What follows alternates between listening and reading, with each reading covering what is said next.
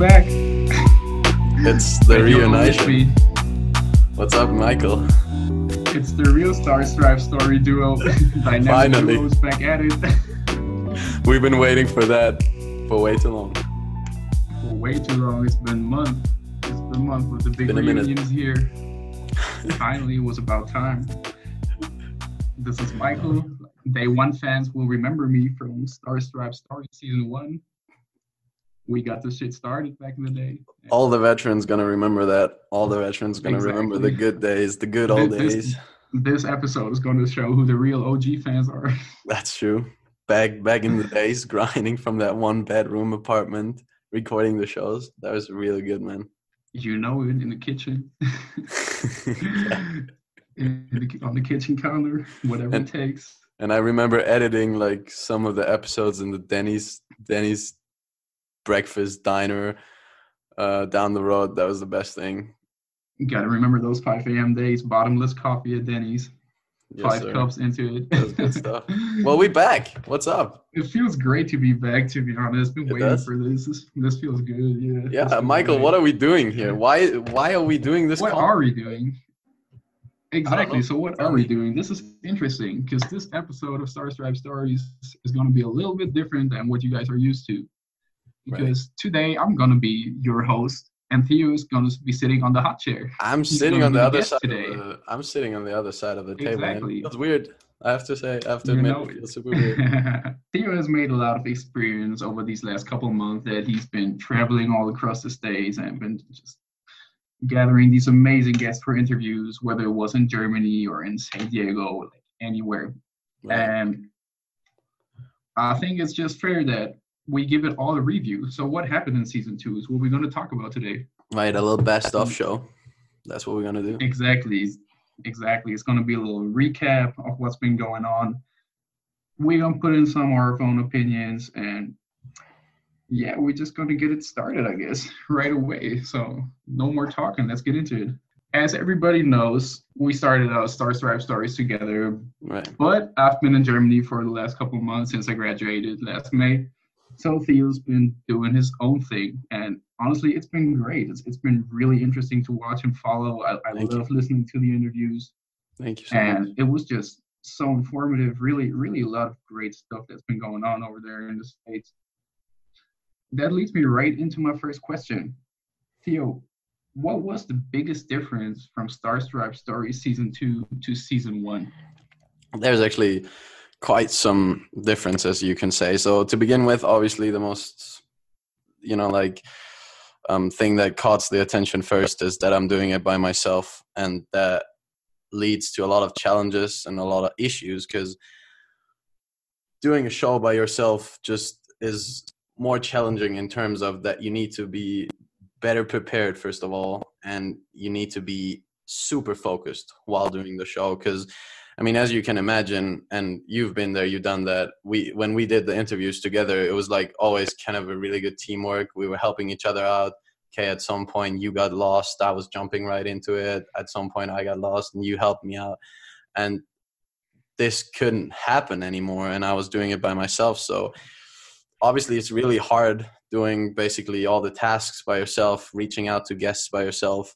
Second thing, I try to make it a little bit more professional just in terms of that I was using the summer to work a lot on that I was pre-recording a lot of the episodes, that I was doing like actually planning out a marketing concept and that kind of stuff. So it wasn't, I think when we started really from scratch and just went out there and did it and it was great. And this time it was more thought out. Everything was more prepared, I guess. And those are the main, probably I was able to take it a little bit more to a professional level just due to the fact that I had more time. And I think that was something that really just took the whole podcast to another level, but it was obviously time consuming and not easy. Yeah, I can imagine because I still know what it was like when we've been doing it together back in Phoenix, and it was already quite time consuming. Right. So doing that by yourself has has to be a whole nother And giant to conquer. that's one thing. I mean, one of the differences back in Phoenix, we were literally, first of all, there was a big difference. It was like we were putting episodes out there every week, and now it's like what I'm doing is every 2 weeks, which buys me a little bit of time, you know. But then on the other hand, like the week, so for example, our goal was to publish Sunday, and we had the interview maybe Friday, and then we had whole Saturday and whole Sunday to do all the stuff, to edit all the stuff and like prepare our social media marketing for it, stuff like that. And this time it was really, I pre-recorded episodes maybe 2-3 months before I published them, so I was ready, you know. So I was using the whole summer to basically gather some episodes and planning the whole thing out. So it bought me a little bit more time, and I was able to focus on other stuff instead of like worrying about, oh, how is the interview going to be like? Am I going to actually have an interview this Sunday? Am I prepared for all that stuff? So that was basically probably one key takeaway from this episode, is to learn to schedule my episodes ahead and plan ahead of things. That's right. I do remember that. A lot of times we didn't even have like an interview guest for sure. We didn't even know who was going to come on the podcast, like very last minute. So a lot of times we were working against the clock, where we were just trying to put out an episode on Sunday, but now I had my schedule for sure. I had my schedule set after the summer. I knew exactly what day I'm gonna release an episode with whatever guest is on the show. So that was exactly super. Yeah, that was really good. And speaking of which, you just mentioned it briefly, but let's just rewind it a little bit. So in season 1, a lot of the guests obviously came from our university, and people know that. And a lot of people were just our university professors. So it was kind of obvious how we made the contact, how we got in touch, how all the podcasts came to be. Right. You just mentioned it briefly that you started organizing the new podcast for season 2 already over the summer. Right. And I think this is probably a question that you got asked a lot, that a lot of people might be wondering, is how the podcast with those new people on season 2 came to be, because they all come from a very different background than what we experienced first in season 1. They all have like very unique styles. They're in unique places, working on unique things. And it's great that you mentioned that, because that's one of the goal of the podcast, right? To actually capture American society. And as we all know, it's really diverse. It's really different.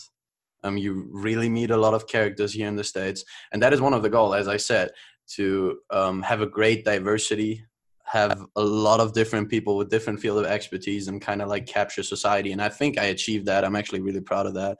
But yeah, reaching out to guests is something that is quite a bit of a challenging. But the thing is, like, the way I do my research and the way I hear about guests is basically staying woke a little bit, I guess. Being aware of what's going on, like what are the hot topics right now in the States, what is highly discussed within society and stuff like that. I definitely do more research in terms of that. I'm reading more, not books, but especially newspapers, which kind of helps me to realize what people want to hear, and especially realize, okay, what field I should dive into. And then you start doing research within a specific topic, within a specific niche, and we reach out to guests, and that's basically how it happens, right? Most definitely, you got to stay ahead of it.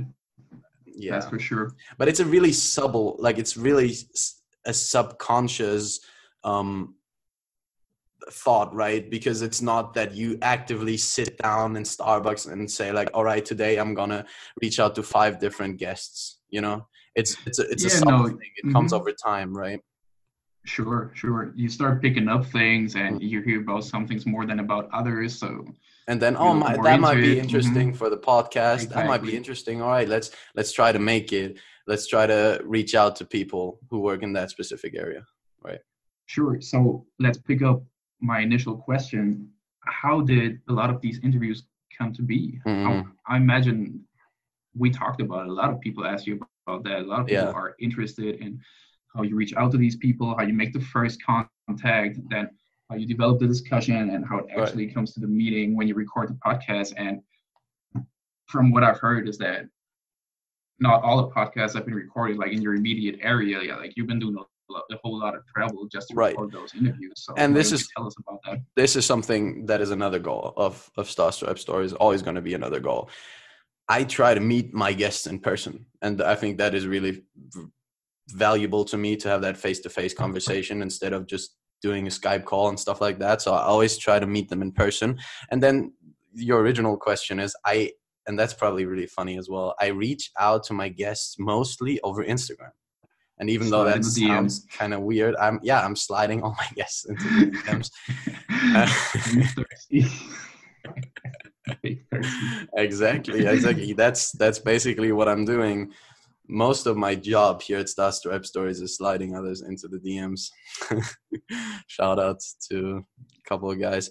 But basically what I'm saying is that it's really not the way you would imagine, right? Like that's not the typical way you would reach out to people. Usually the perception is, all right, you shoot an email or you maybe give a phone call and stuff like that. But I found out that reaching out via social media it's the most successful thing I can do. Writing emails is mostly you don't get an answer, and phone calls, people probably won't pick up their phone because it just says a random number from Phoenix and they think it's some weird guy who's trying to sell something, you know? So reaching out over social media was probably the best thing that I could do.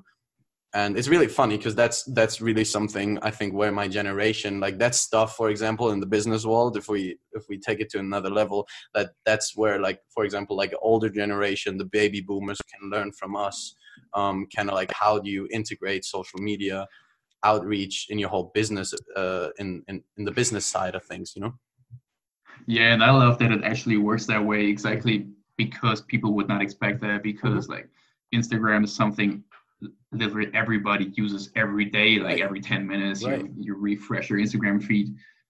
I reached out to people with 600,000 followers on Instagram and they said, yeah, sure, let's make it happen, you know, like, and it's not like, again, it's nothing is impossible. Like you can actually reach out to people who have a huge following base and they're going to respond in most of the cases. Yeah, and I love that.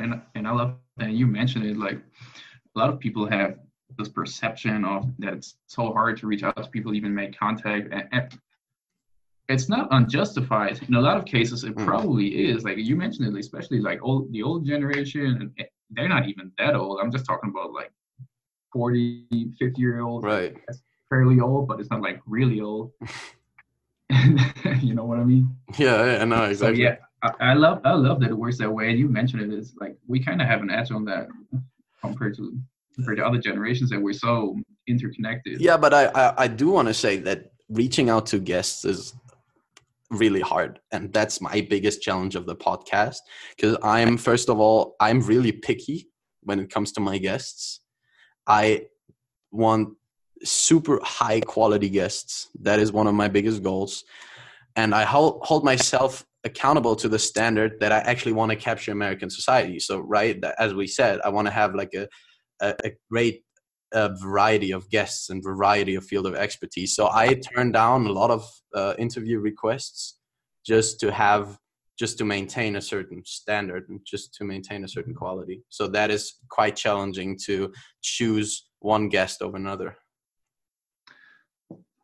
One thing that I would find interesting, and I assume a lot of people, because since you're reaching out through Instagram, can you just give us a little insight on what is your success rate? Do you get left unread a lot? Or I do get turned down as well. So I can imagine. Yeah. A lot of people say no. A lot of people say I'm actually too busy. But if I'm really honest, it is going quite well. So most of the people that I reach out to, they actually say yes. And that's sweet. That's nice. And that is really nice. That is really, really nice. I got turned out by one organization, kind of that frustrated me a lot, because I already scheduled an appointment with them and I got turned down last minute, and then they couldn't make an alternative date. So that was quite frustrating. But most of the people I reach out to, they never say no. You know, they never say no. The only thing is that sometimes they don't reply. That's the only thing. But right. I like really rarely that people say no. Most of the people say yes, and then it's a matter of finding the right date, finding the right place to meet and all that stuff, because that's day-to-day struggle. So for example, I don't have a conference room, and I don't want to invite my guests to my place. I don't want to invite them to Right. like some random apartment. Like I want to yeah, like offer them something, and I don't have my own room. So that's quite a challenging, most of like the organization around that stuff. Because I remember in season 1, right, most of our guests were our professors, so it was really easy to just pick a classroom and all We of a met on sudden, campus. Yeah. right, this is not gonna work. This is not gonna work anymore. So you gotta find a way. Sure. All right. So before we really look into it and take more specific looks at the individuals that you interviewed, my last question before that is, what was one thing about season 2 that you never expected? That's really hard. One thing that I probably never expected it the way it happened This can was be good or bad, either one, good or bad. The first thing that I never expected was the fact that a lot of people answer to my messages and actually say, yeah, let's do it.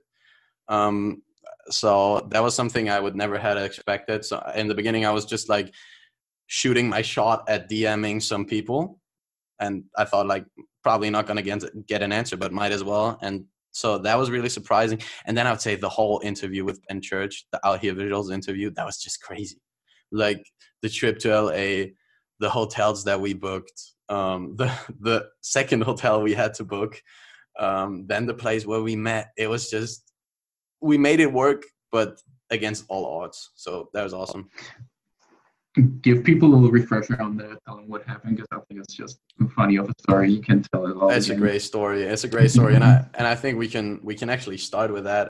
I shoot with a lot of up and coming artists, and kind of help show moments that you wouldn't get to see of their life. I don't really prefer to shoot them on stage. I'd rather shoot them in a moment where they're having fun or smiling, or just catch them in the moment. Well, art has always been like my main form of release or passion in life. I used to paint and do graphic design before I did photography, but I've always done photography, like picked up family members' cameras and went on trips with my friends skateboarding, and went 2 hours out of the way during high school and captured them skateboarding and just like the life that we were living. But it was never my camera, so I never picked it up full time. Hard work and determination, like turnover times. Like when I do a photo shoot and hang out with someone in a studio, most of the time I get all their photos back edited to them either the morning like after, or literally like a couple hours after. So it's like convenience and the style that I bring to the table. Like I'd rather just capture an interesting moment and show people art rather than follow the rules. I try to go against it. And that is Ben Church, aka Out Here Visuals, with his best off. Right, and what a character! I honestly love listening to this one, even though there were little complications about it, and the audio is a little rough. But I can just recommend to anyone that is, even though it's a little harder to listen to than the other ones, it's most definitely worth it. There is so many little gems all throughout the interview. Right, it's a cool interview, and the story behind it is probably even better. So some of the veterans, they know, again, I'm driving a really old car. It's 20 years old, 23 1996 Lexus. We bought it together, so I think that's a sweet story. And I took it to LA for the first time. I know you took it to Las Vegas once. To Vegas, yeah. To Vegas, but it was the first time that I took the car to Cali, and I'm in Arizona, so it's a 5-hour drive to LA. And I was worried and stuff like that. So I took it to LA. It worked out well. Even though I was afraid the whole drive, I was afraid the whole drive, and then I booked It's a gamble for sure. right. It's a Right, big it is. gamble. Right, it is. It is. It's like a It's 50% of 50-50. wrecking it. Yeah. That's true. And then Probably I mean, less. LA is super expensive just living there. So I booked a motel, and I know it looked all right on the pictures, but then I got there and it legitimately looked like a drug cartel. Like it looked horrible. So I said like, there's no way I'm going to stay here that night. So I had to book another hotel. It was like some cheap ass motel. I don't know. It was not great, but it was all right. And then I was supposed to have the interview with Ben, or Out Here Visuals, at my hotel room in the morning. And then he was busy in the morning. He couldn't make it. So it was another challenge that I had to face. It was another problem. So we had to meet at some random park, and I wasn't really sure about that interview. And I was at the point where I was done. I was like, I just want to get that interview, get the heck out of here, and then drive back to Phoenix, and hopefully I make it. And so we met at some random park in LA. Then, as I said, I was over it. There was like a little lake, and there's like these swan-shaped boats. I was like, yeah, might as well. It could be a nice idea to record the whole interview on a boat on a lake in the middle of LA. So I was like, that was really special, and we made it happen, and it worked out quite well. And the guy's super nice. The guy has a great vision, as we said. And you guys just listen to him. I think he's great. His story is really inspirational. Most definitely. One thing that really caught my attention in that interview was the fact that he's trying to catch people in the moment, right. that he might just go hang out with some rappers and not shoot anything for hours. Right. That he just sits there, observes them, like recognizes their little behavior patterns, some moves that they do, something that's characteristic for and them. He says it in the interview, like he says he wants to be invisible. Basically, like he's hanging around studios with those famous dudes like Trippie Redd. He has like 7 million followers. Like they are characters, they're superstars, and he just randomly makes friends with them and chills with them in the studio, and then takes like pictures. And I think it's really difficult, first of all, to deal with these characters, but also the reason why he's so good is because he doesn't try to force it. He just goes out there and does it, and that's so good. Exactly. That's so good about his style. And what I got from it is that he lets his work speak for itself. He's not like a big promotion guy, and not a big talker, not like like I'm the best at this and whatever and whatnot. But he just he goes there, he becomes invisible and does his job right the best he can do. It was the first time it fast. He was the first time he was on a podcast, and like, to be honest, he's not the most communicative guy. So I think like photography is actually the perfect job that he picked up. And you kind of like, he had to warm up during the interview a little bit. Like you could see that he didn't feel comfortable in first place just doing the interview. But then he warmed up a little bit, and I think I quite helped him to feel comfortable while the interview was going. And yeah, he delivered. I think it's a great interview, and just the fact also really inspirational. Again, like he didn't learn photography in first place.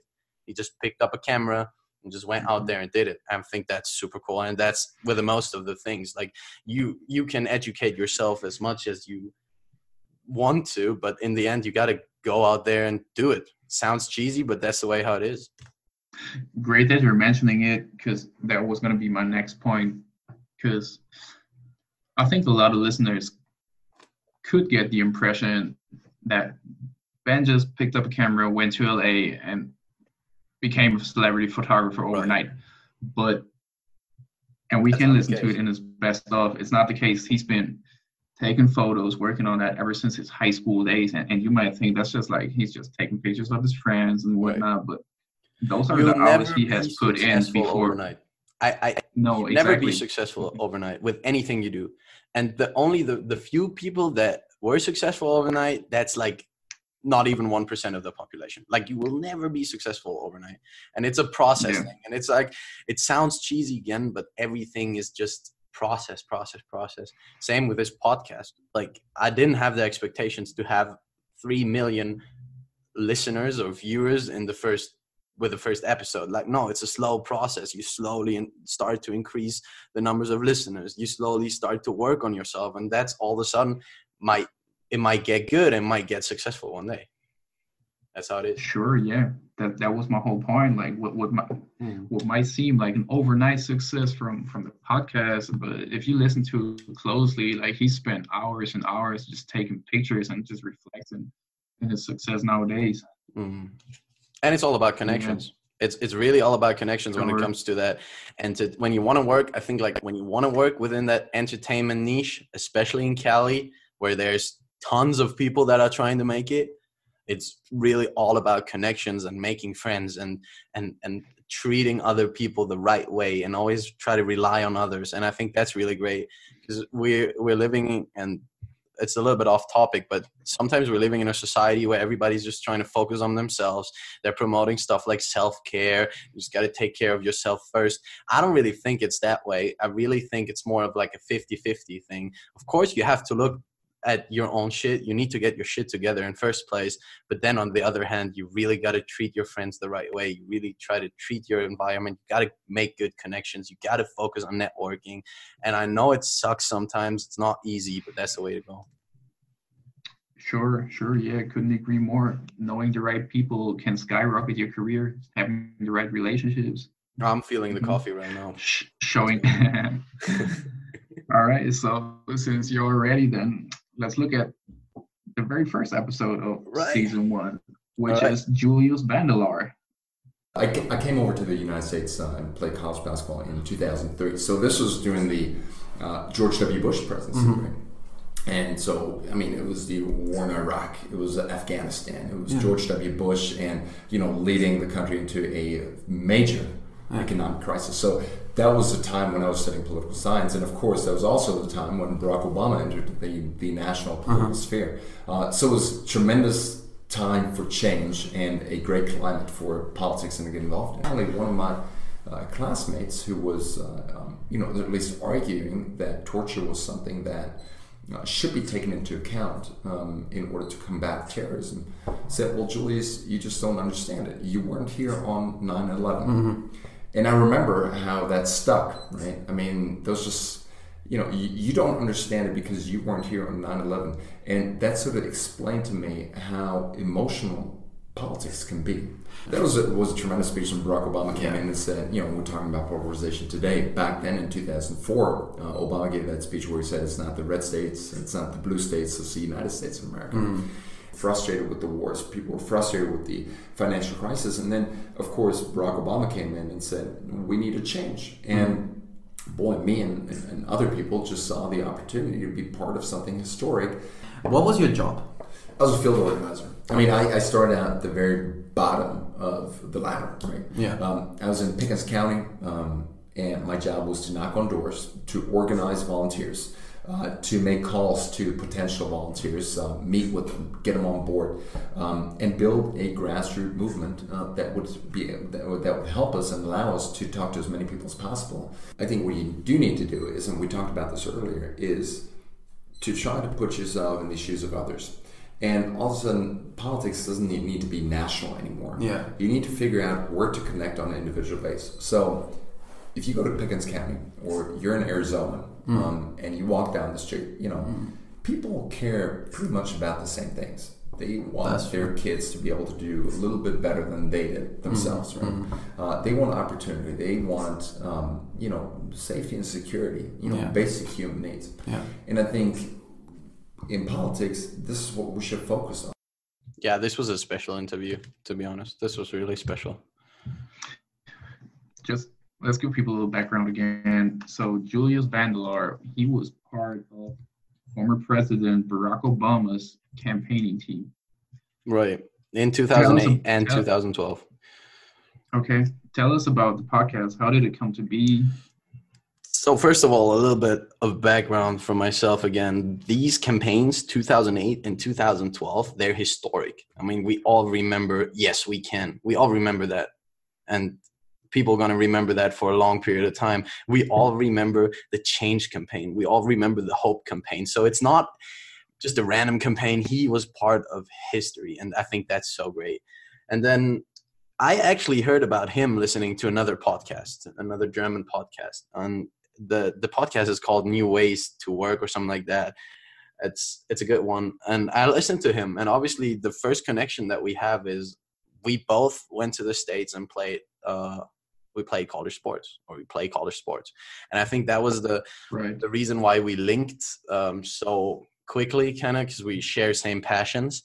And then I'm also really passionate about like politics in general. It's a huge field of interest that I have. And so I wanted to have him on the show. And I reached out to him over Instagram. I DM'd him again, and he said, sure, you can come to Berlin. And I was like, heck yeah, it's going to be awesome. I was so happy about it. I'm so happy about this connection. I can't imagine. It sounds cool just taking a little trip up to Berlin and getting to an interview with like somebody that interesting who has, I imagine he had a lot of interesting stuff to tell you. Oh, of course. And the thing is, we did a day trip. I actually went with my dad. So shout out to my dad for so much support. Like a lot of the stuff that you see actually is heavily influenced by my dad, just in terms of he's a graphic designer. He helps me with some stuff. If I need a logo, if I need a certain design, he's usually there and helps me with some of that work. But we might be able to talk about like kind of like my team and help maybe later on the show. But Julius, that was cool. We did a day trip to Berlin, woke up very early in the morning and take the plane to Berlin. And yeah, I met him. He's a super nice guy. He's really tall. He has you from the first minute, really organized. He's living he's basically working from a really nice office in Berlin. Everything's super open, super, like, yeah, it looks really new and it looks really good. The guy has definitely all his stuff together. And then, yeah, what an amazing career, right? He comes from Germany, plays D1 basketball, always has the dream to actually make the league and play for some NBA team. And then it doesn't work out because he gets injured. And then he's studying political science and has the chance to work with former President Obama. And I think that's awesome. And again, he starts off, and we just listen to that in the best of, he starts up really from like the lowest spot, and he works all his way up to become one of the most important people within that whole campaigning thing. So I think that's great. Yeah, that's crazy. That's great. That's a great career. That's most definitely a cool guy to get on your podcast. And I think he really represents what Stars Drive Stories is all about. Exactly. He's the perfect example of someone who experienced both cultures and shares his field of expertise, and the guy who forms in an American society but also has a huge impact on the German society and German culture. I think that's awesome. Sure, yeah. One thing that resonated with me the most from his best of, you can listen to it in there, and if you haven't listened to it properly, go back and listen to it again, because really we cannot emphasize it enough, is put yourself in the shoes of others. Right. Like, big thing. We just got to say that again, put yourself in the shoes of others. And I think nowadays this is something that so many people lack or never even try to do. And I think we will be so much better off. People will be so much more empathic. Nobody will be as stressed, and there will not be nearly as much conflict or like little arguments, whatever, if you try to do that more often. Just really sometimes just take a step back and think about it for a second. And it's so true. Because in America, I don't know how it is in Germany, but in America, it's really polarized. Politics, not only politics, but you have a team mentality. You have Democrats, you have Republicans. There's no center, right? You only have right and left, and there's no political progress in any debate. It's really hard. And he really talks about that, and that is one getaway, a key getaway I got from that episode, is that if you actually want to talk to someone who has the opposing opinion, start with the values. I think that is great. He says, none of us wants to live in an overheated environment. Everybody wants to send their kids to school. We all want opportunity. And that is something really basic. That is a basic human need. It's not something special. And it shouldn't go along with a party mentality or with a identification with a certain party. And that is something that I took away. You can actually argue with people with an opposing opinion, and it's really good to have a political discourse. It's super important. Yep. And okay, So you haven't really been in Germany for that long, for like a lot of consecutive months, Yeah. or a long period of time now. I've been back in Germany now for almost half a year, 5 months. And from what I've experienced, I can tell you that we're definitely getting there. We're definitely getting to where America is right now. It's becoming more and more polarized. It's like an open dialogue is almost impossible. People will just reject each other's ideas right away. And I think that whole aspect of putting yourself in the shoes of others is getting worse and worse by the day. And it comes back to what he says, what you just mentioned it basically, but what you can also get from his best off is that in terms of politics, people don't ask for that much. Right. It's really not Great that point. much that people ask for. It's basic needs, like you said. If people want a roof above their heads, some food on the table, and opportunity, especially for their kids. They want to at least have the feeling that their kids will have the chance to do better than they did. And that is something that gets so neglected by politics nowadays, that it's really this lower social class that a lot of politics is based on. Like, most people are working class people, and Right. you can't just forget about them. Like, you have to care. They do not ask for that much. The people here in Arizona, they don't care what's going on in Capitol Hill. They don't care what's going on in Washington. Like, they care what's going on their street. You know, they care what's going on in their lives. And sometimes politicians need to make a connection. And I think that basically is the best achieved by applying to people's emotion. And that was one question I had for him, is basically, how are you able to convince a lot of people? How are you able to persuade people? And I think that's interesting, because there's two reasons, or there's two ways. First of all, you can kind of present the facts and say, all right, this is plan 1, this is plan 2, I have a 5-point plan, this is how we're going to achieve things, you should vote for me. Or then there's the other way, where politicians apply to people's emotions and they say, all right, you want opportunity, you want your kids to do good, all that kind of stuff, and that is the reason why you should vote for me. And he really emphasizes on two things. Is basically, a politician needs to answer 2 questions: why me and why now? So it's not only about the politics, it's not only about the agenda, it's also about the timing, and that's really important. Love it. Great way to sum that up. Right.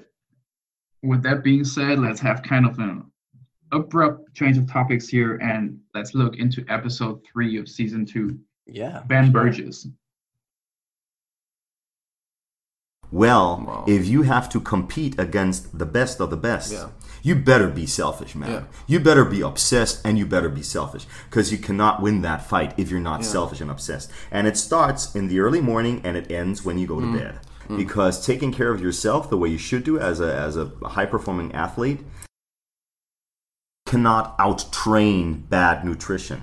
You cannot out-eat a bad day of training. Or you cannot out-sleep a bad day of training. You cannot out-train a bad night So of it's sleep. just part of a big puzzle. Yeah. Mothers of junior players or junior athletes come to me and they say, oh, should my kid foam roll? Should my kid have a smoothie? Yeah. Should my kid have this and that nutritional supplement? And I tell them, okay, listen, this is what we're going to do. Your kid is going to sleep right, eat right, and train right for only 3 months with no exception. Yeah. There's no day off, no exception. And then we'll see. Eat right, sleep right, do that. For 3 months, just do everything right for 3 months. Everything. And then we'll see if you still need a supplement. The harder you train, the better results you will get. Total bullshit. The harder you train, the more breakdown you'll have. Also for your tendons and your joints, and also for your neurological and your neuromuscular system. So no, don't train too hard. Recovery is key. Let's move on to the next one. If you want to get faster, you need to train faster. Quickness is the subfunction of maximum force. Okay. So that's the best of episode 3 with Ben Burgess, What a physical guy. therapist. Definitely. So Ben Burgess, physical therapist, German and American background, once again fits into Starstruck Stories perfectly. How did the podcast come to be? Gotta ask again. Yeah, I was working with Ben. I was injured actually quite some time before I came to the States, so I was working with him. And this guy, just to say that again, he's doing everything. And that guy has way more hours than the normal people have in a day. This guy is so productive. He has so much stamina. He's awesome. He's awesome. Again, he's a physical therapist for top athletes. He's a coach, a strength and conditioning coach for top athletes. He's an expert when it comes to doping and raising awareness of its dangers. And he's just a super nice guy, super communicative, great voice, and just super motivational, right? So I knew him. I know Ben really well. We're good friends. And I was like, Ben, jump on my podcast. We're just going to talk for an hour, and it's going to be fun, and it's going to be great. And that's what happened, right? And he said, yes, I like the idea. I love it. But again, you see that Americans love the fact when people do stuff, and they love entrepreneurial mindsets, and they love side hustle things. So he was on it the moment I told him about the podcast. He's like, yeah, great project. Let's do it. Let's make it happen. And I love that mentality. And that's a really American character trait. Most certainly. And I really miss that over here. Americans love when you take the initiative. And I just feel like over here in Germany, when you tell people that you're kind of doing your own thing, you're trying to start your own thing, they always look at you like, oh man, that's weird. Like, and that is something I experienced with a podcast.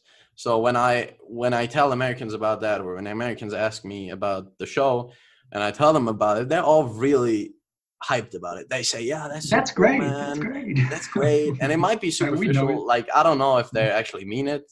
But they still seem to, hey, let me get the name. I'll give it a try and stuff like that. I don't know if they actually listen to it, but it's just a perception thing, right? And in Germany, a lot of my friends from back home, people from back home, they ask me, hey, what is this? They're really... What is a podcast? What is a podcast? First, probably don't even know what is a podcast. It is gaining momentum, but here in America, just podcasts are way bigger than they are in Germany. But the people are a little bit hesitant, I guess. They don't approve it as much as Americans approve. And we talk about that with Ben. And Ben claims work is work. He says that. He said work is work. And he says that American have the Germans, they're biased towards work. They think stuff like calculus or engineering is more important than sports, or is more important than doing a podcast. For sure. Yeah. You get yourself a job in the automobile industry in Germany, and like you said, man, you're the king on the hill. Yeah. Right, but if you do anything in Germany, if you do anything kind of outside the norm, people have a problem with that. In America, it's just completely the other way around. Yeah, I miss that fact about the United States. That's really one of the things I miss the most. I see that. Anyway, so best off of Ben Burgess, what stuck out to me was, I think he says it right off, it's just the fact about being selfish. And that is interesting because, like, everybody tells you not to be selfish. Like, starting from when we're kids, like, everybody tells your parents going to tell you, don't be selfish, like, share with others and all that. Like, everyone on social media tells you to be altruistic, love others, put others first. And all that is fair. They all have a point somewhere, but selfishness is important at some point. Right. And I think it was Michael Jordan, one of the greatest athletes ever, who said, like, you have to be selfish at least to a point. Right. And once you get to that point, you can start not being that selfish. But until you get there, you have to be really selfish. And that is, especially as an athlete, and that's what Ben says.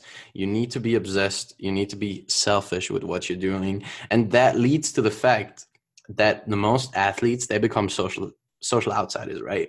And Ben highly put an emphasis on that if you want to go the extra mile, that if you want to be a top athlete, you need to say no to so many things. You need to say no to the occasional night out. You need to say no to certain foods. You need to say no to certain events and stuff like that.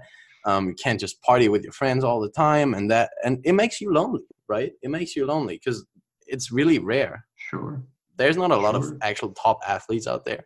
So I think not always fun. No, it's not fun, for sure not. And I mean, we both kind of can relate to that.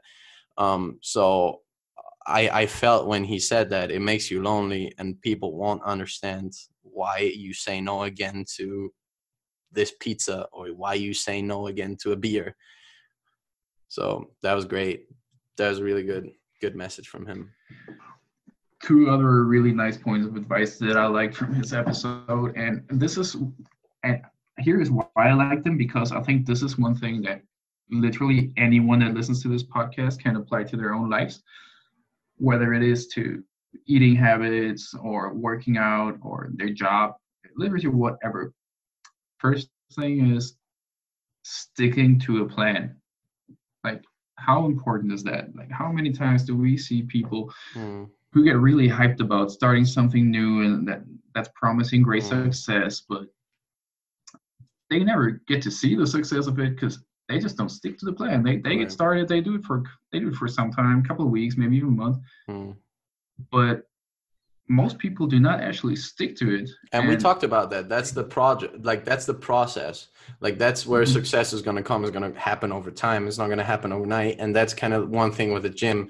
And you said it, there's people that like to work out for 3 weeks. They don't see the results they want. Right. They get on the crazy bodybuilder plan they got on the internet. They get started with it, hit the gym for 3 hours every day for 3 weeks. And they're like, oh man, this sucks. And I'm not seeing results at all. And that is honestly, like, I was struggling with that. That was kind of like an anxiety I have with a podcast, because or that's still an anxiety I have, is basically continuing doing it and maintaining the level, because it's not easy, first of all, but I know a lot of people expect me to hold my quality and maintain what I'm doing, and that's kind of a thing I'm a little bit anxious about, I would say. Yeah, sure, I can imagine. And this gets right into our second point from what anyone can apply to their lives right now, and that is sustainability. Your plan, you don't only have to stick to it, but in order for you to stick to it, it has to be sustainable. It has to be something that you are going to be able to do for an extended period of time.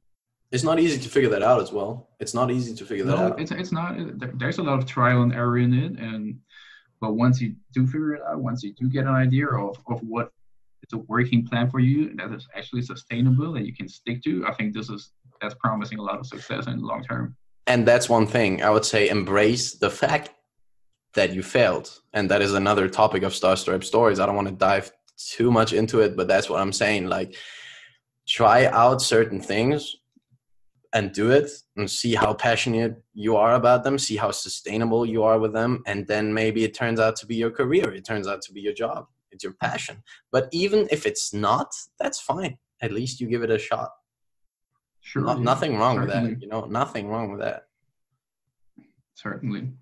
And with that being said, let's look at episode 4, Lars Lorsch. Let's do it. And because people have like this drive there is like people do have mental health issues there. Yeah. I can imagine. Harvard, it's hard.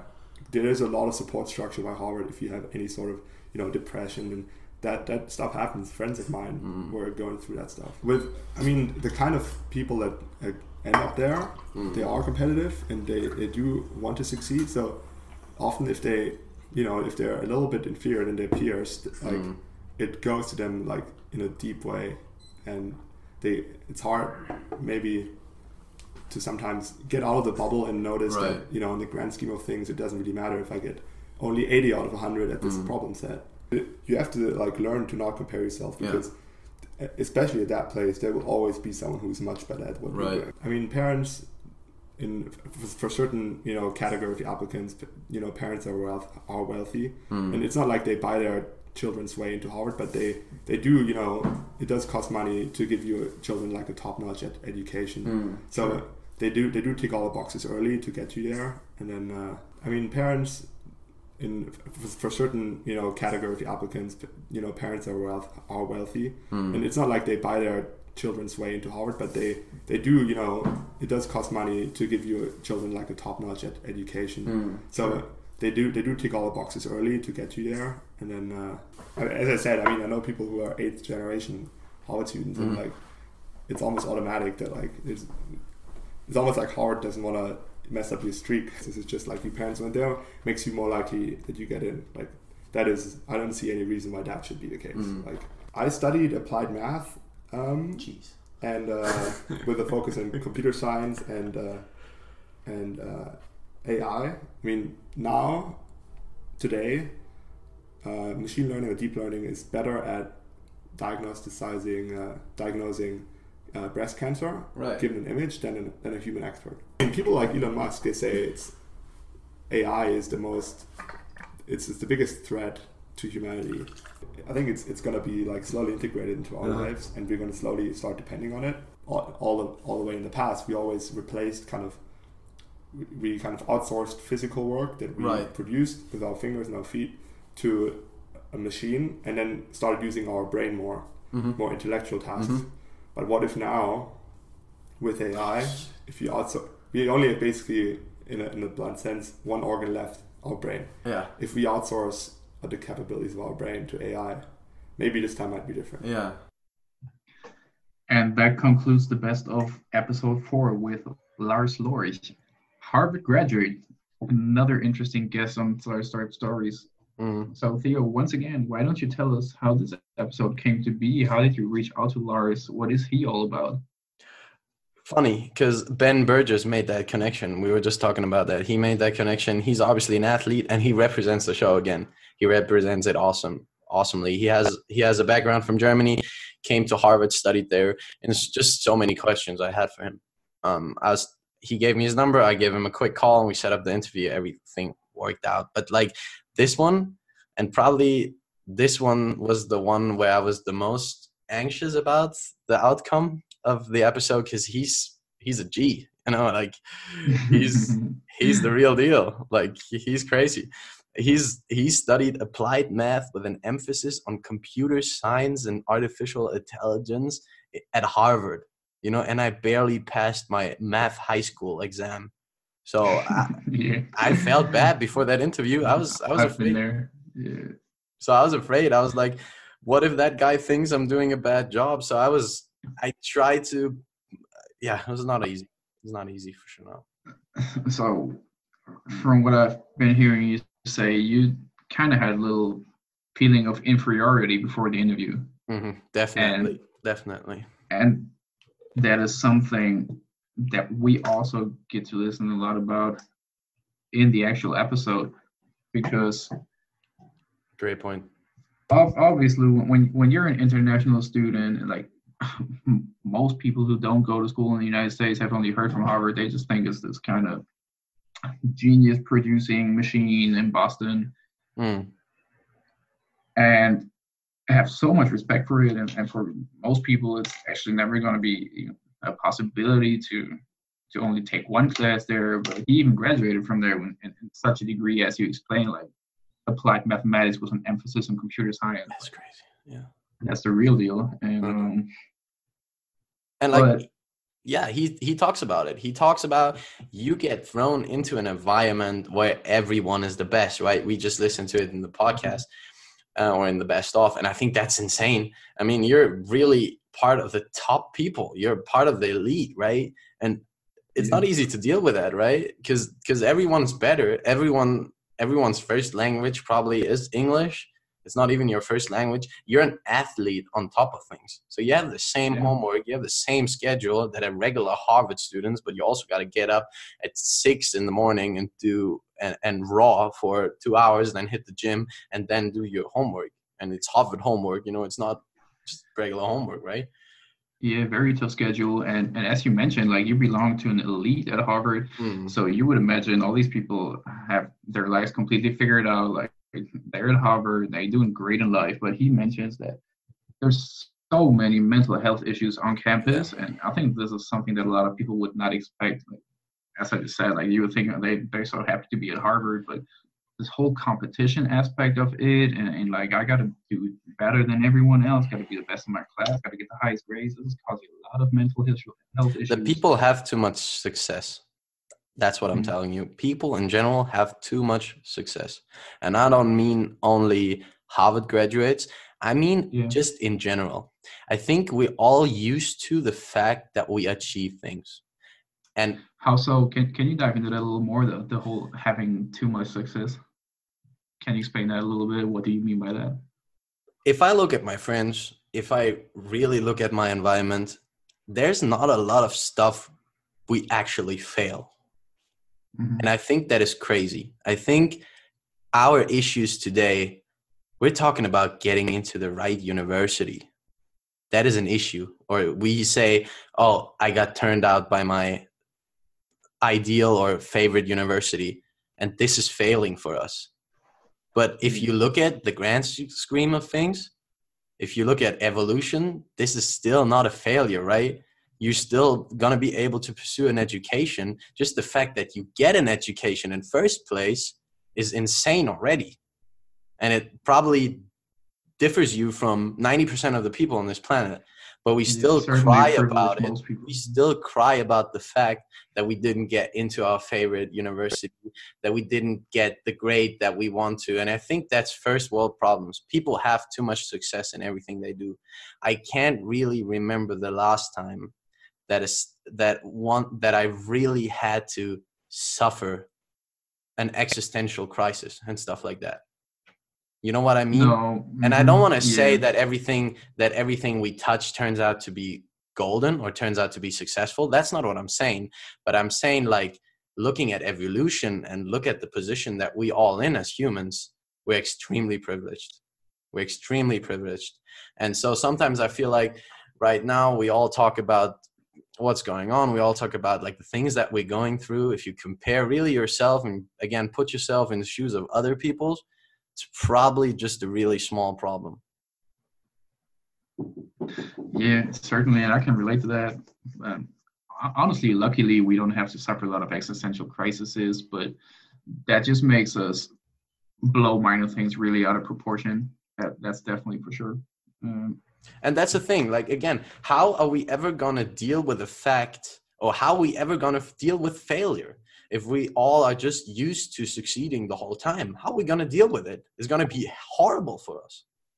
And also, people always want to mask failure. Like, nobody wants to tell you about how they failed. Right. Like, anyone will just, right. Even if it is a perceived failure, people will tell you about how they were pursuing a different thing in first place and how they never really failed. Like, it's something that's just, they feel is so looked down upon. Something that happens from social media. I know we're way off topic, but I think it's really interesting.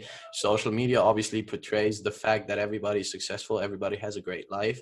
And I remember we talking about that, and it might be nothing new, but it really adds up to that whole thing. We just see success every day.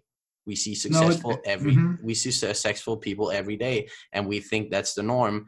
And we think everybody should be successful. And that's why I'm saying people have too much success.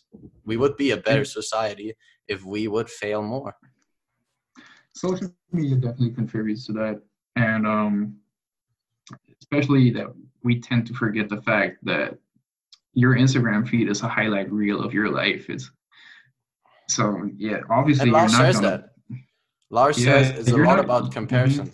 It's a lot about comparison. Sure, if you start comparing yourself too much, oh boy, it's gonna be really bad. And that's things I struggled with the podcast in the beginning as well. You know, like I was thinking, all right, the people gonna like it? Are the people gonna like it? Is that fine? But right now, seriously, one thing that I learned is whatever I'm gonna like, and it sounds cheesy again, I don't care.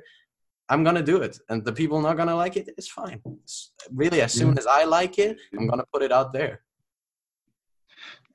At the end of the day, it really doesn't matter whether people hate on it or not, because like you're probably not even hear of it, like of most of it, and even if you do, it's not gonna matter. It's like it's somebody's opinion, and that shouldn't outweigh you from pursuing what you love to do.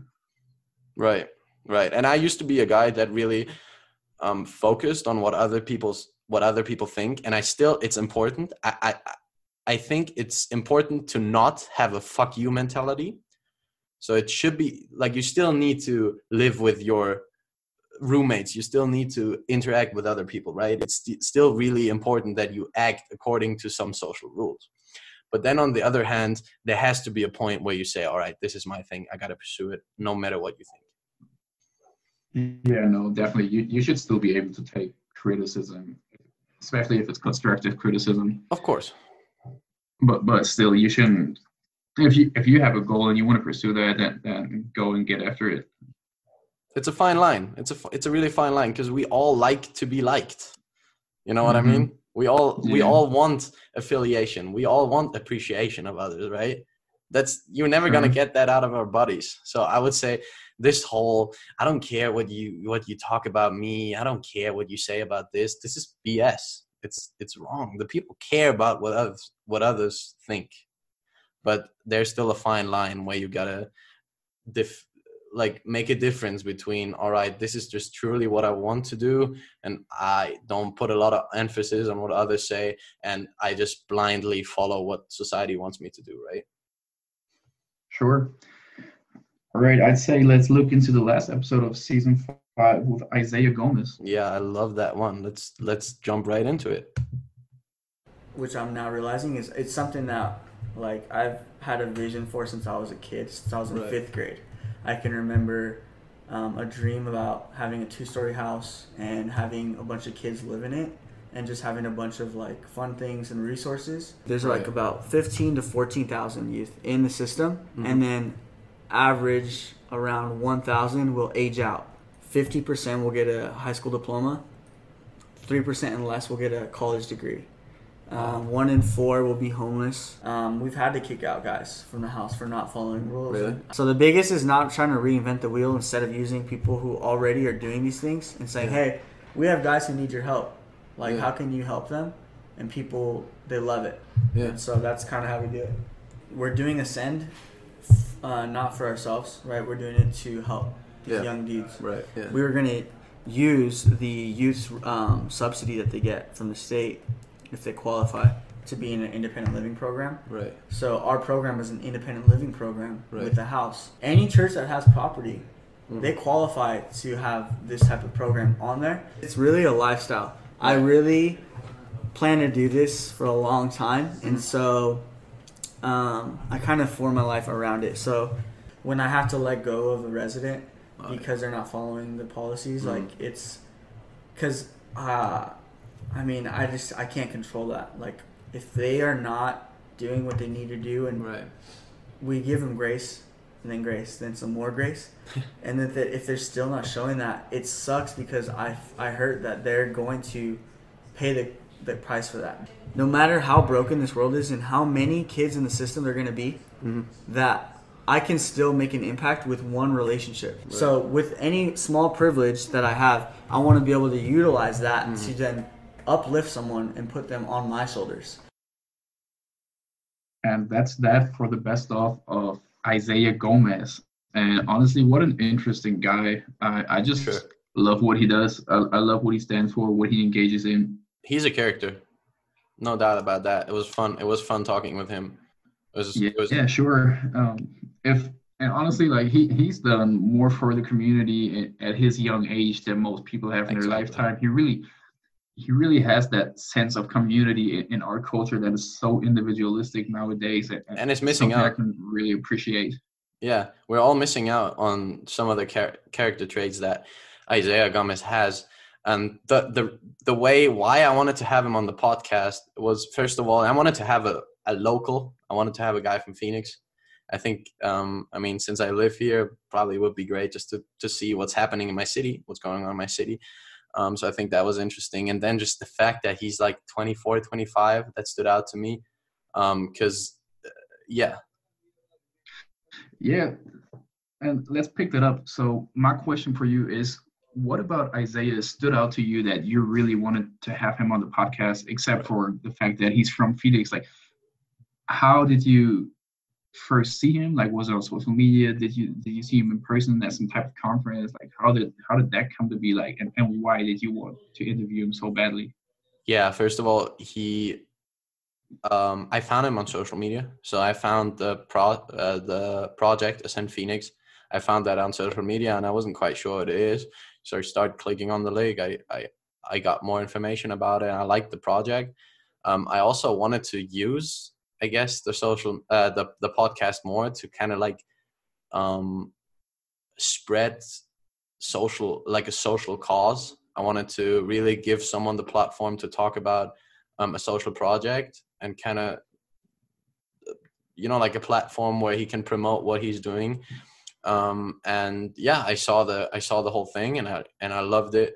And then I saw who was actually behind it, and it was two young dudes 24, 25, who kind of like sacrificed so much time to make this happen. And I think it's really impressive. It most definitely is really respectable. Like, most people are rather self-oriented, and especially at that young age, like, they're acting so maturely and really putting themselves and like their desires a little bit back, I guess. Right. But I think it still is important really to say that he is really going after his dream. Like, what he is doing actually is his dream. And if you listen to the podcast or even just the best of, he's been dreaming of having like that 2-story house ever since he's been in 5th grade, and where he's just having kids and having a fun time. And he really turned that dream into reality at such a young age. And while he's at it, he's doing something so great for the community. And I just love all that. And I want to say 2 things about that. First thing is, at the age of 24, 25, most of the people, they worry about other stuff. They worry about probably pursuing a business career or pursuing some form of like resources. They want to make money. They want to be successful. They want to do kind of whatever they want to do. And Isaiah is the complete opposite. He probably sacrificed 70% of the time to help others. And if I look at a lot of people in my generation, or even if I look at myself, everything I do, or most of the stuff that I do, is for self-improvement reasons or for myself. And I think that that was like huge inspirational. It was really inspirational, because I was thinking, man, most of the stuff that you're doing, most of the work you're putting in a day, it's just for yourself. And I don't think that we humans are designed to do that, right? We're all social creatures. We should engage with each other. And again, you should have some form of competitiveness. You should have some form of confidence and egoism. But then on the other hand, if it takes over too many aspects of your life, it's really harmful. And then the second thing that stood out was probably, yeah, I forgot about that second thing that was mentioned. Sorry about that. No worries. It's all good. You recovered it. Yeah. But yeah, not only does it not help others or your immediate community, it also really isolates you, being too selfish. If you're just only acting from selfish ambitions, it can most definitely isolate you, and that is just unhealthy for anyone. And just a little quick fact that I heard about the other day. For our generations, which would be like millennials and Generation Z, what I heard is that like the most dangerous disease for us is loneliness. Like, I believe loneliness. that. Yeah. Loneliness actually is as bad as the equivalent of smoking 15 cigarettes a day. And so much of what we do are big urban cities with those individualistic cultures.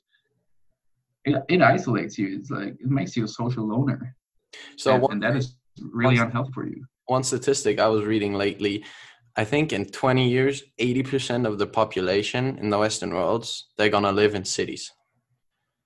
And if you look at characteristics, or in urban areas, if you look at characteristics of cities or urban areas, it really you get isolated, because you living with so many people that you're just a number and you're not really an individual anymore. Yeah. And like look at bigger cities. Like, people live in those like 15-story buildings, and they have no idea what their immediate neighbor's name is. They probably have never talked to the guy. I always have a good comparison of that. If you go to a party with a lot of people, it is really easy to be by yourself. Oh yeah. But if you go to a party with only 5-6 people, everything you do, you're gonna have an impact or some influence on the others. So you're gonna have some interactions. At a huge party, you can be by yourself. You can be really isolated, and that's kind of how I see that whole thing with a city or with a more rural area. And that's a problem, of course. And that's a problem. So it's great that you have people that actually create this sense of community in a big city like Phoenix. I think that's awesome. Exactly, and especially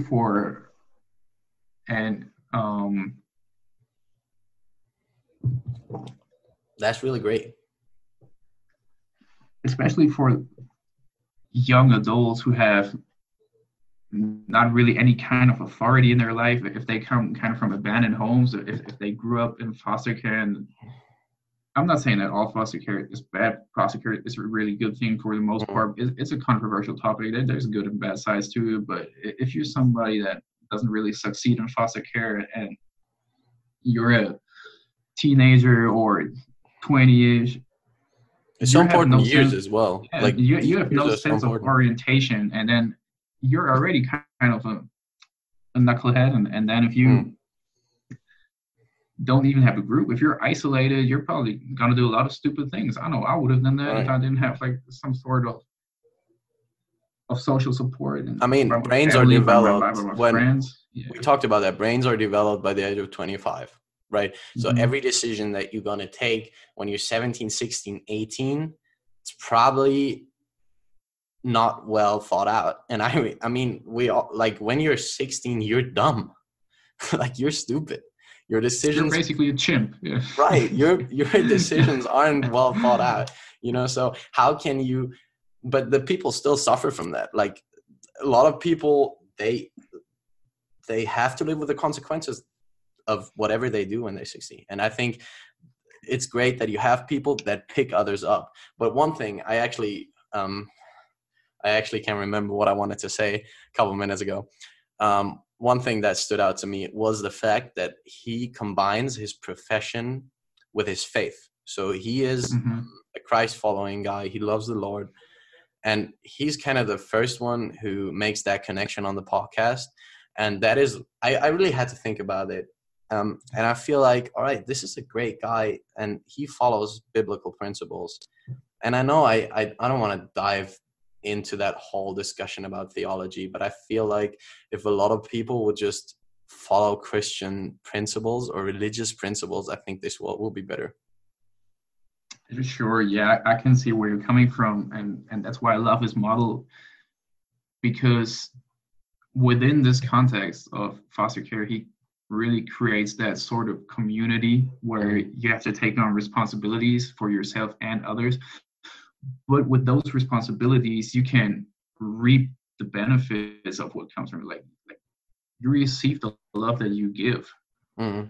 That's true. So that's what that's stuff, what I like. It's all promoted in the Bible. It's love others, love people, love God, love your neighbor, love your enemies. And that is something that our society is sometimes missing out, even on the part like forgive others. And I'm not saying like Christianity is perfect, you know, like I'm not saying that this is the way to go, you know, like, you know, I don't want to talk about that too much, but I'm saying like there's a lot of really good principles that you can pick up from the Bible. Oh yeah, most definitely. Like the Bible wouldn't still be the number one best-selling book like every year for the past 2,000 years if it was just completely. But I'm still saying like religion is on a decline, so the people, they don't follow it as much as they used to do, and it has some good like pros and cons, of course. But still, I'm a little bit about like worried about what's going to happen once like religion. I'm not saying Christianity in general, but I'm saying like religion kind of like vanish from people's day-to-day life, you know. So it might be a little bit something harmful. I don't know. Yeah, I can see your point, and because at least in Western cultures, like our value system mostly stems from Christianity. So I can see like what you mean, that if we abandon the whole faith part of it, that like what happens to our values? Are they at risk? We do live in a secular society, of course, and I think that's good. But then on the other hand, like our moral systems, without the 10 commandments, we wouldn't be where we at without the 10 commandments or without the Bible. Yeah, and a lot of what human rights are stem from it. So we have to be careful about like completely just neglecting it and rejecting the whole faith part of it. But yeah, Bible, great book. We have to look critically at it. I don't think we should take any word of it for granted, but so much that you can learn from it. Well, yeah, Isaiah, that interview was awesome. That was like super nice because we didn't only talk about Sam Phoenix. We talked also about, and that's why I think it was a great fit for the podcast. We talked about like social benefits in Germany as well as in America, and kind of like how different the systems are. Here in America, the people really have the perception. So basically whatever you do, you're responsible for it. So you fail, it's your fault. And you might not be able to get an education, your fault. it's your responsibility to do that. And in Germany, it's kind of the other way around. It's kind of like the government helps you with a lot of stuff. Like when you fail, all right, there's still going to be financial aid, there's money provided for you. And we kind of talked about two different systems, and I think it was quite interesting. Yeah, I like to pick up that thought. That was interesting because remember, just like a little while ago, we talked about the whole mentality towards failure in the United States and in Germany, and it actually kind of makes no sense that Germany has that sort of attitude that it has towards failure, with like being looked down upon and being scared to take chances, because like it's actually so much safer to fail in Germany than it is in the US, because like if you fail, like, you're gonna get picked up, sort of. But the perception is wrong, and that's where you make the difference. That's where I would make the difference. The perception of the people here in America, you fail, the perception is, all right, you go for a second chance. It's your fault that you failed, but you will have another chance. In Germany, it is, all right, you failed, the government's going to pick you up, but the people will judge you. And that's where I draw probably like the general difference. I mean, again, we're generalizing a lot, but I'm generalizing a lot in the podcast. So you have to. Yeah. Mm-hmm. And when it comes to like social questions, I think you have to start generalizing. I assume so, because we could start a whole nother episode on that topic. Yeah, of course. But with that being said, that concludes the 5 episodes from Starstruck Stories. Yeah, season 2 is done. Let's go. Theo, so what did you learn from it? Is AI going to take over soon? No, let's be honest. What did I learn from the season 2? Season 2, it taught me how to be a better host, because again, I was by myself, and it taught me that personal stories are really inspiring. And I think we should all listen to individual testimonies more often, because we're going to learn a lot of it. And then it taught me how, in terms of like the organization, it taught me that I need to plan ahead of things, because I'm also busy. I'm in school, I'm an athlete, so I have a lot of stuff to do in a day. So I needed to really plan ahead.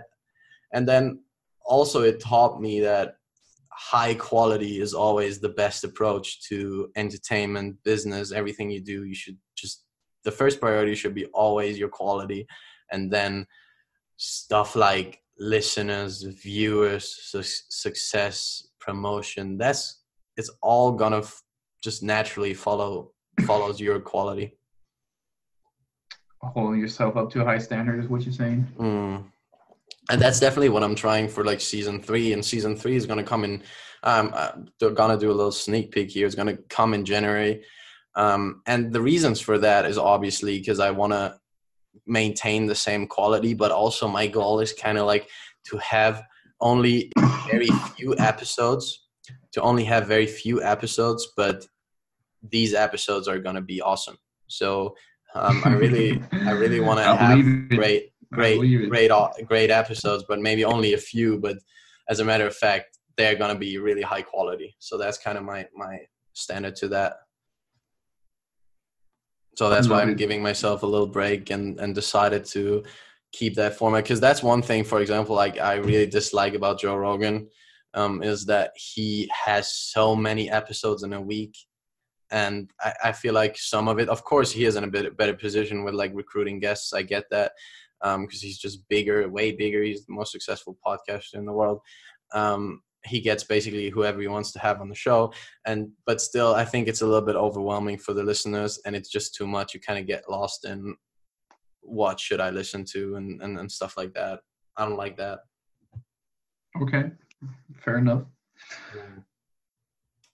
My next question for you is, what was your biggest wow moment of season 2? You can't really break it down to one moment. I think it was just the whole experience in general. It basically was that I was fortunate enough to travel a lot of places.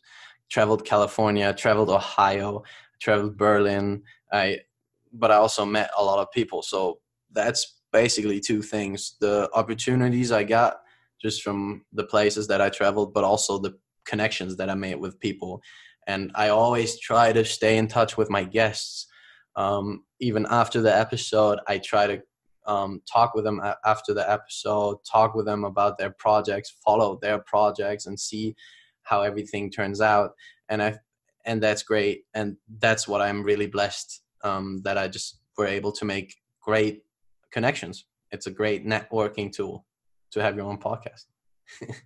I believe it. Yeah. And especially when it's such a good one.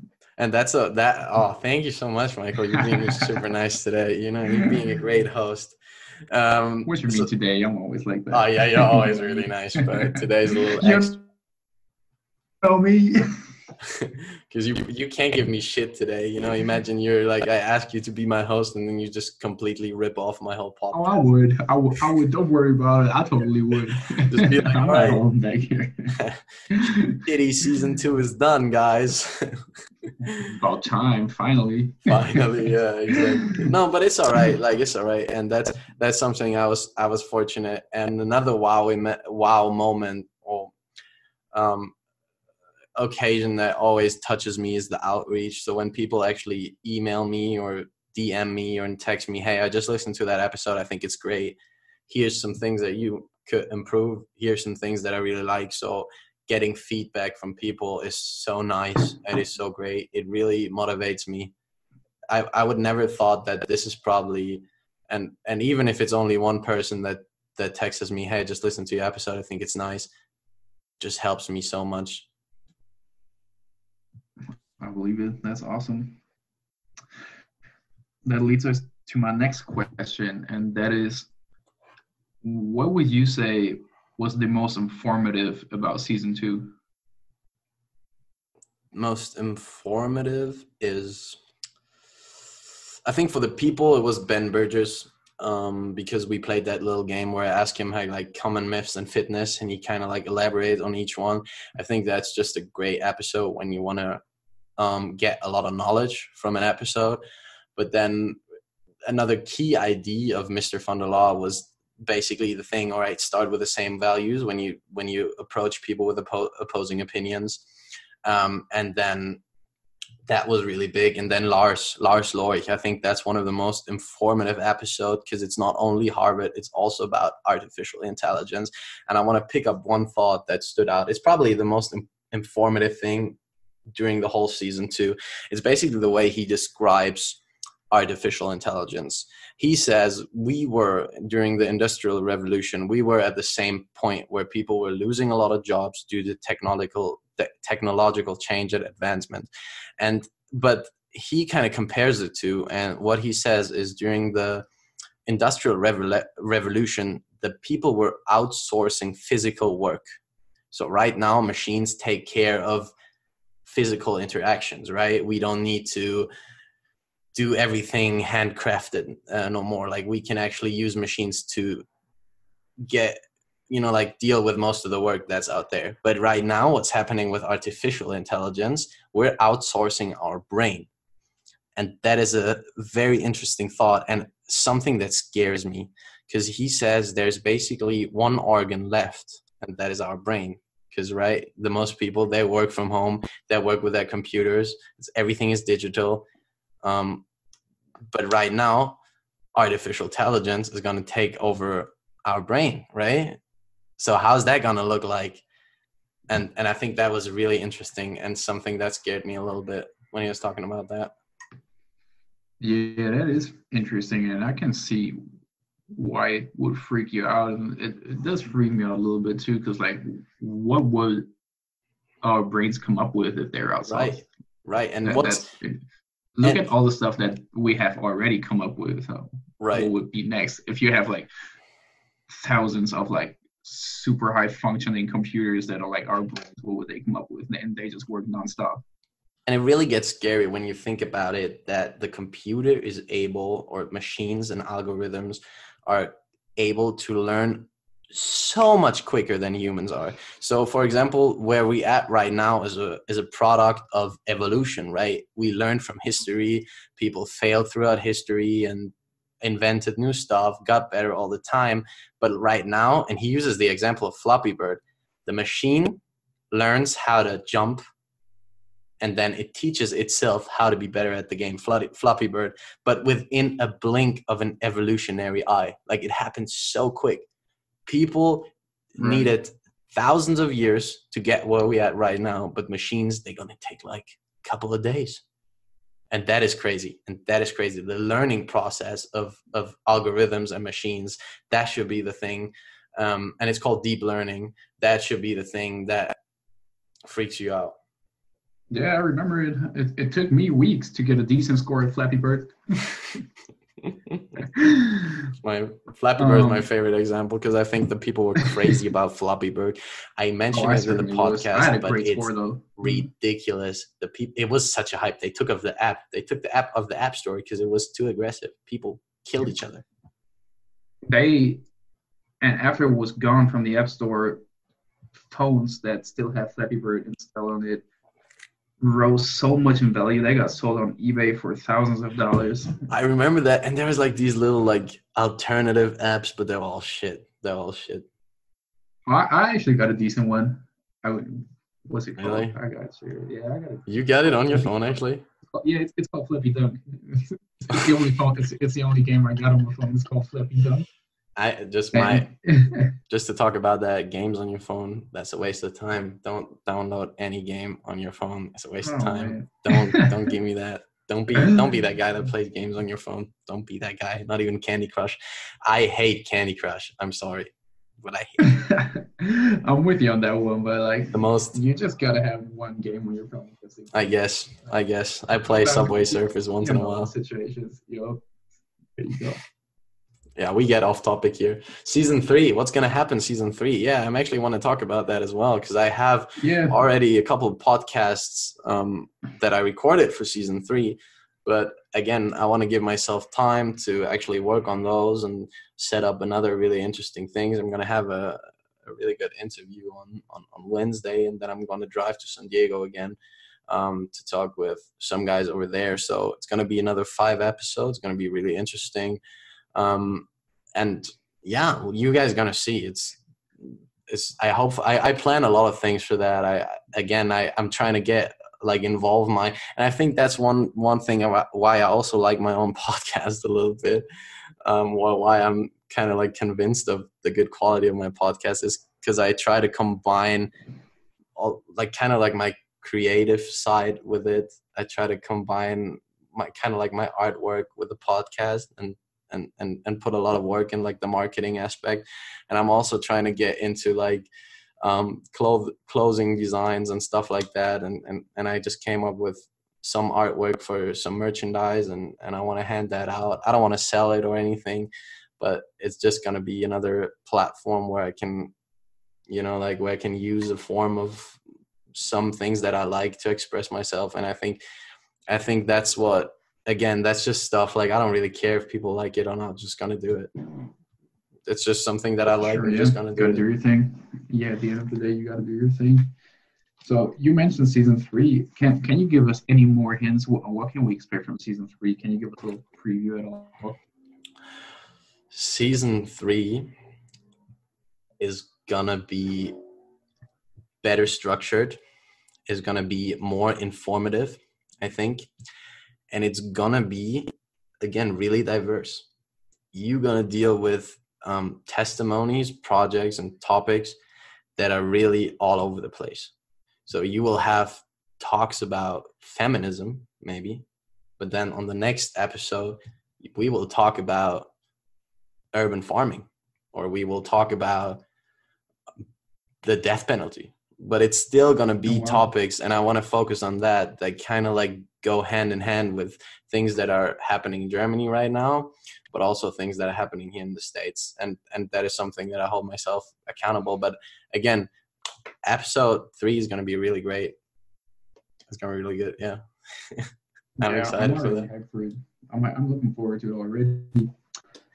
So Theo, I imagine you know what's coming next, right? Yeah. Because we worked on this together and we really wanted to put failure in a different light and start rap stories. So yeah, we started off with that thought. Now it's your turn. So God. Tell us about a time that you actually failed at something, and what was it? Like, how did you react to it, and how did you overcome it? If you overcame it at all, or how did you handle it? So again, and I say, people, they don't fail enough, and I think that's really true. And actually, all my failures in life are really small compared to what other people have to go through, or what other people had to go through in their life. But of course, I had issues, like not only with the podcast, but also like on an individual basis. So one thing I always kind of like, I think that shaped me was when I was 16, 17, 18, like I wasn't really a very successful tennis player. My perception of, for those of you who don't know, I play college tennis, and I play college tennis in a state in America. And my perception of who I am in tennis was always the opposite of my results. So I hold myself to really high standards, but I never had that level. And so I was losing way more matches than I was winning matches, and I was putting way more work into that whole thing than others who potentially were more successful. So then I got injured really badly. So I wasn't even quite sure if I would make it to the States in first place. But kind of like what happened in the States, I all of a sudden start winning my matches, and I got way more successful than I used to be in tennis. And I think, again, that was something like a hole I really had to dig myself out. It was a really bad time, because I remember I was also really isolated from my friends because I was putting in so much work. So I could really relate to the things that Ben said. I was a social outsider for a long time. And because of the work that I was putting in for tennis, and because of the many reasons I said no to whatever it was. And again, I was fortunate enough to have good results here in the States, and kind of like work my way out of that hole. And so I always tell myself, yeah, it's going to be patient. But again, I 100% believe in the fact that if you want to achieve something, you probably going to be able to do it. And I see when people fail, it's mostly because of they weren't consistent about it, or they stopped believing. They started doubting themselves. And so what I picked up from this experience was basically a really positive self-talk. I'm really convinced in the fact that if you tell yourself that you'll be able to achieve something, you're more likely to achieve it. And just believing in yourself, it's key things, guys. I know we all read it on a daily basis on some inspirational quotes, but that's really key things in life. And especially on the self-talk, I'm really big on the positive self-talk. You got to tell yourself that you'll be able to push through and you'll be able to make it. And even with a podcast, I had a couple of weeks ago, I had really I didn't have any setup for season 3. I didn't have any interview planned. And all of a sudden, on one day, there were 3 people telling me that they want to be on the show. And all these 3 people I wanted to have on the podcast.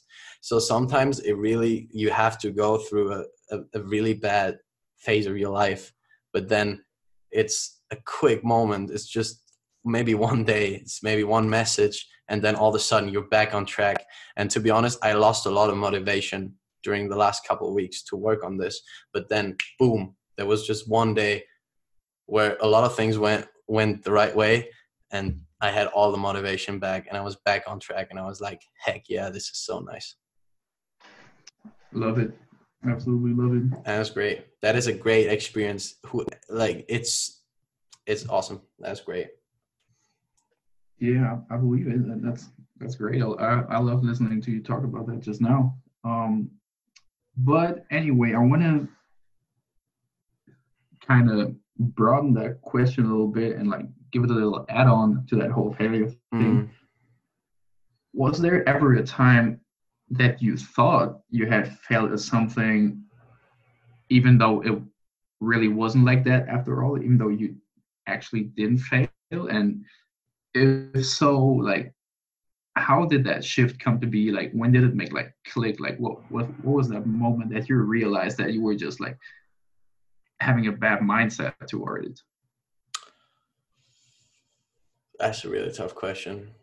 It's really not easy, but I think I could give a potential scenario that I'm thinking about. And again, I'm putting a lot of pressure on myself, to be honest, with that whole podcast. I want it to be good, of course. Mm-hmm. But then let's say it won't work out. Let's say I won't make it. Let's say I will stop it. I will stop my podcast. People probably would think, yeah, he failed. But then for myself, I learned so much just from talking to the people, because it educates me really well. You know, I told you I'm doing a lot of preparation. So I start probably a week before my interview, I start diving into into the topics. So even though I might be forced to stop this whole project at some point in my life because of other events that are going on or because of personal things, I still educated myself by a lot. And I think that is something no one can take away from me. But also, I'm really big on making your own experience. And, you know, like, I'm a business major, and I never really liked all the stuff that the professors teach us in class. I always have the perception that you will learn more from going out there and doing it. And I think a lot of the stuff that I'm doing right now is going to help me once I graduate and once I need to start preparing for the real world. Because, I mean, this is going to be a whole nother topic, but I feel like most of the stuff that people teach us in college doesn't really have anything to do with what's going on in real life. Yeah, I can relate to that. I kind of have the same opinion on that topic. And I think, except for like one or two professors of mine, I was a psychology major at the same university that he was currently attending. And really what I think is that most of what I know about psychology are things that I actually taught myself, or like books that I chose to read, podcasts that I chose to listen to, like research that I chose to do. Really just maybe like 20%, I would say, actually come from sitting in the classroom listening to my professor speak. Really, but I think that's also kind of on you, and like, I think if that's what you get from the college education, that really gives you an edge. If you develop that thirst for knowledge and that ability to self-educate yourself, I think you're really way ahead of the game. And just I'm not saying that you should sit in class and someone is really having a good time on his motorcycle. Somebody's driving Formula 1 right there. But I'm saying, Schumacher Jr. I'm saying that you shouldn't be in the classroom on your phone because, yeah, bro, like, screw this, screw whatever he's saying. No. Like, you should have an open-minded, you should be open-minded and try your best in school, of course. But I'm also saying that probably the most stuff you learn is coming from just experience. And that's another thing. That's why I like doing this podcast. Of course, it's important what's on the podcast, but what's also important is the things that happen around it, you know? Yeah, I would agree with that. And just encourage everybody to really self-educate yourself. Go read a book. If you're listening to that podcast, like, go pick up a book. Right now. Yeah, pretty much. Anyway, so Starstrap Stories Season 3 is coming in January. Exactly. Stay tuned for that. It's going to be epic. Hopefully. And I think we're at a good point to conclude this podcast, I say. Right. I think it's been real. I love talking to you. We should do this more often.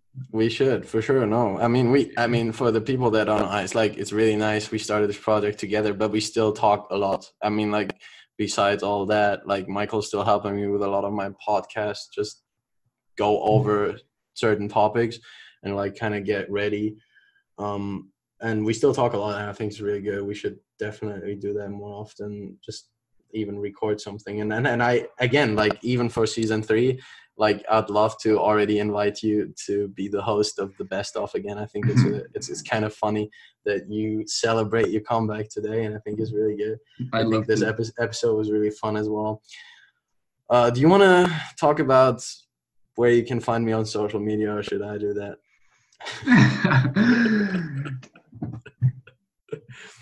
I think that's on you. I think you already got that down now, like the whole. Yeah, I know that by heart. 5-star rating and subscribe. Like, I think you already got that by memory now. But all right, just for to change it up a little bit, go to your Instagram and search for Star Stripe Stories. It's that really nice profile picture with the yellow letters. And exactly. You can find Star Stripe Stories across any streaming platform. That means Apple Podcasts, Spotify, Google Music. And you know, you want to know one thing that I found out apparently is super important for podcasters? It is when people... Don't tell me it's LinkedIn. No, it's not. I mean, LinkedIn is nice. It's a nice platform. I like it. But I'm saying, like, if you listen to podcasts right now, make sure that you really subscribe it. That always is a huge help. And also leave a rating, guys. I know all of my listeners are really good on ratings. I appreciate the feedback that I got so far. But it really helps just giving a couple of stars and yeah, leave a subscription to stay tuned.